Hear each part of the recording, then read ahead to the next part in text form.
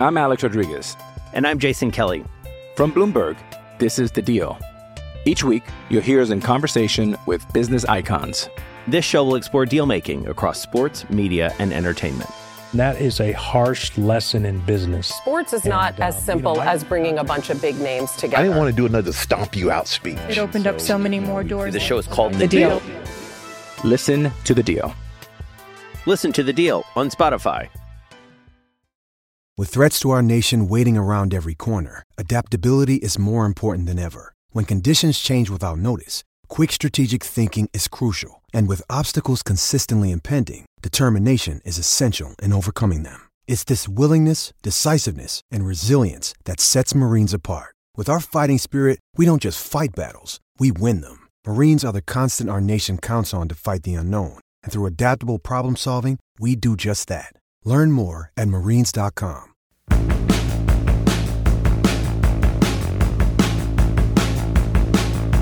Well, hello. I am Matt Williamson, and here's my story. We did day 2 of OTAs today. Dale and I were on the air from 11 to 1, as we will be tomorrow and every OTA.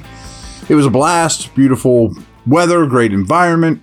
Then I stopped, got a new muffler. That's pretty exciting, and found out that the Steelers signed Marcus Golden, a name I've brought up to you guys quite a bit. So real quick, I just want to throw out a couple things from practice today. I'll take our usual break, and then we'll dig into Golden here pretty heavy. So fun day for the Steelers. What stood out to me today was we got to sit, I mentioned this, in practice ends at noon. We're on the air to 1. So they gave us Cole Holcomb yesterday. He was very personable, impressive. You know, he even called out some of his faults. Man, I've been on play action every time as a rookie. Things like that.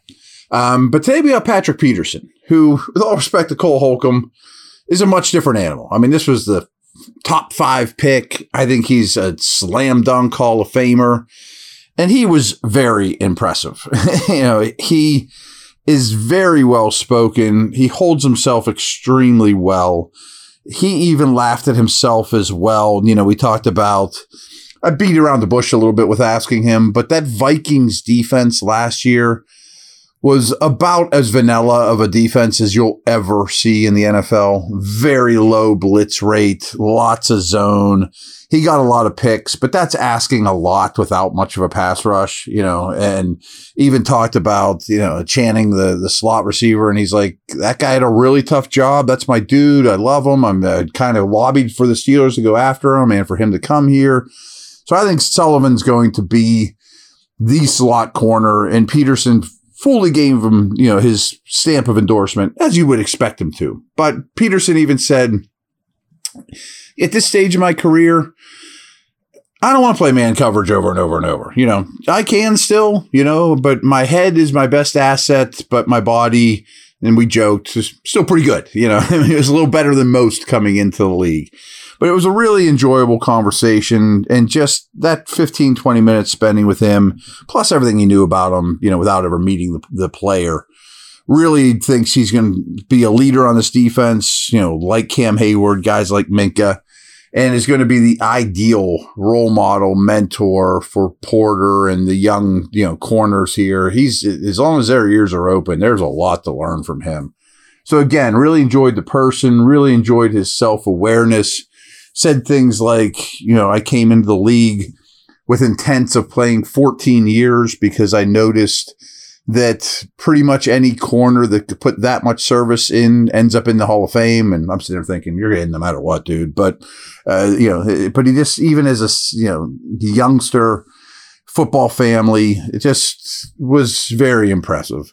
Practice is fine as well, too. I don't really have a ton of takeaways from practice, but it is spirited. I like what I'm seeing, getting more and more encouraged about this team, as everyone does this time of year for their favorite team. That's just how the league works, and it's a beautiful thing the league has. So that's quick takeaways. We'll see what goes on tomorrow.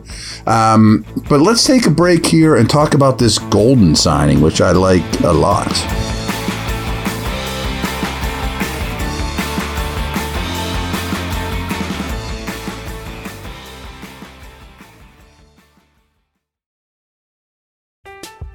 I'm Alex Rodriguez.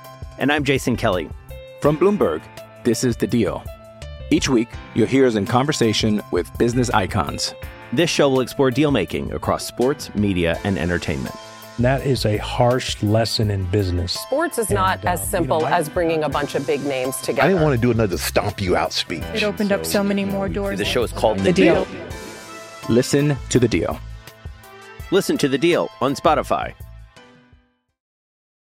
When you need mealtime inspiration, it's worth shopping Kroger, where you'll find over 30,000 mouth-watering choices that excite your inner foodie. And no matter what tasty choice you make, you'll enjoy our everyday low prices, plus extra ways to save, like digital coupons worth over $600 each week. You can also save up to $1 off per gallon at the pump with fuel points. More savings and more inspiring flavors make shopping Kroger worth it every time. Kroger, fresh for everyone. Fuel restrictions apply.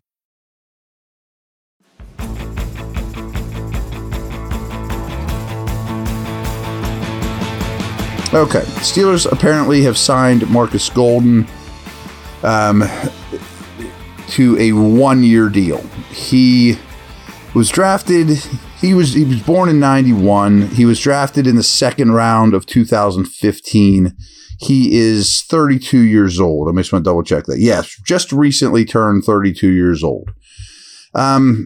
He's a name I've thrown out to you guys before that he would be a perfect fit. Now, he hasn't quite as good a career as Melvin Ingram, but that same experiment that I've been saying, go get the veteran edge rusher that's been around the block, that knows how to succeed in this league. I should know this, but I don't off the top of my head. I don't know what his special teams background is, but, you know, at his age, probably I'm not going to count on that a whole heck of a lot, to be honest with you.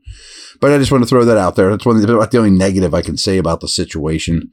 So Golden was a second-round pick in 2015 of the Cardinals and played out his 4-year contract, went to the Giants for good money, and halfway through his second season with the Giants, 7 games in, got traded back to Arizona, where he played the last 3 years. So Arizona's been home. Overlap with Patrick Peterson. I just dawned on me, actually, just definite overlap in Arizona with Patrick Peterson, which again shows some of the Peterson leadership, influence, etc., reaching out to his buddies. But here's some of the highlights. I mean, just stats wise, he had, where am I at here? He had 11 sacks in 2021. Last year he had 2.5, and frankly, the Cardinals were about as miserable a team as you can imagine. And their defensive line was horrific. And he got no help except for J.J. Watt of anyone deflecting any kind of attention from him. Not that he's a star that teams are going to double. He's not.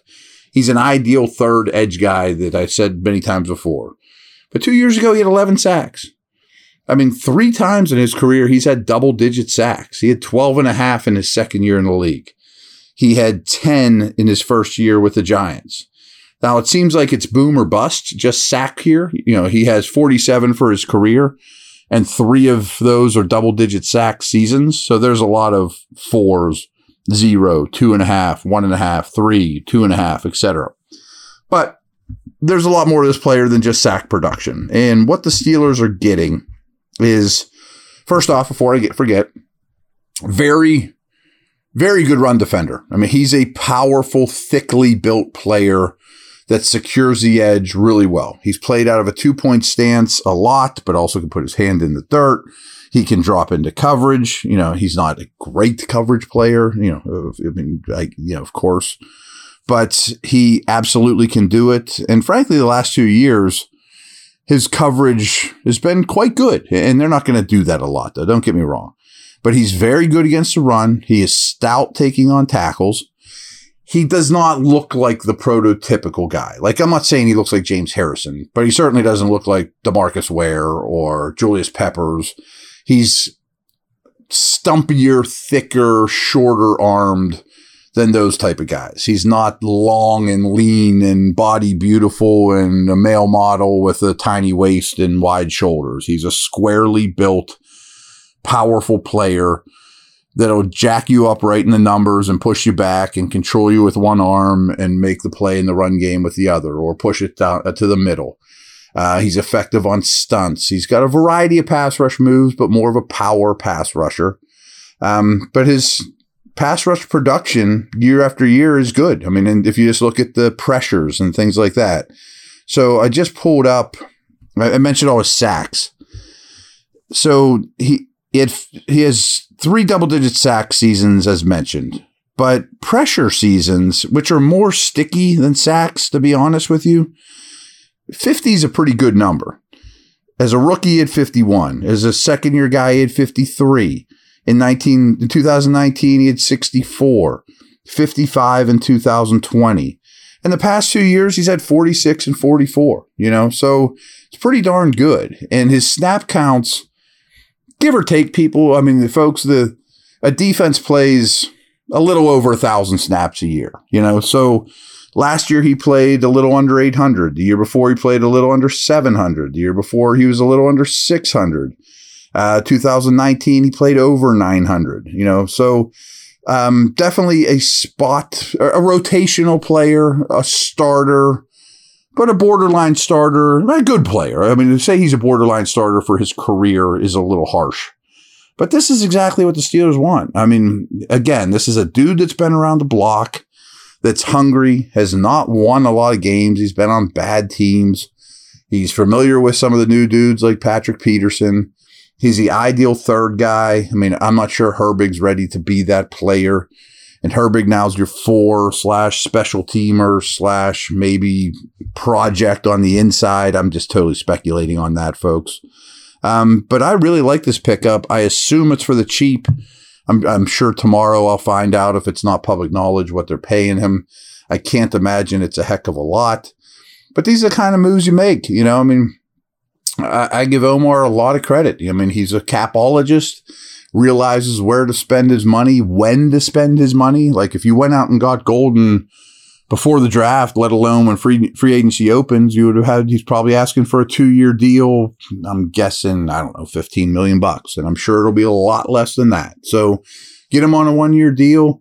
Culture dude, strong at the point, know exactly what you're getting. I'm on board, man. Again, and I've told you this name several times leading up to this, So I don't have a lot more to add on him. He's kind of a pretty easy analysis for me, to be honest with you, and I am cool with that. You don't need a lot of variance, good, bad, all over the place from that third dude in this lineup on the edge. I want consistency, I want toughness, and that's exactly what he is. So another strong move. I really like how this roster is shaping up. Over and out. Take care.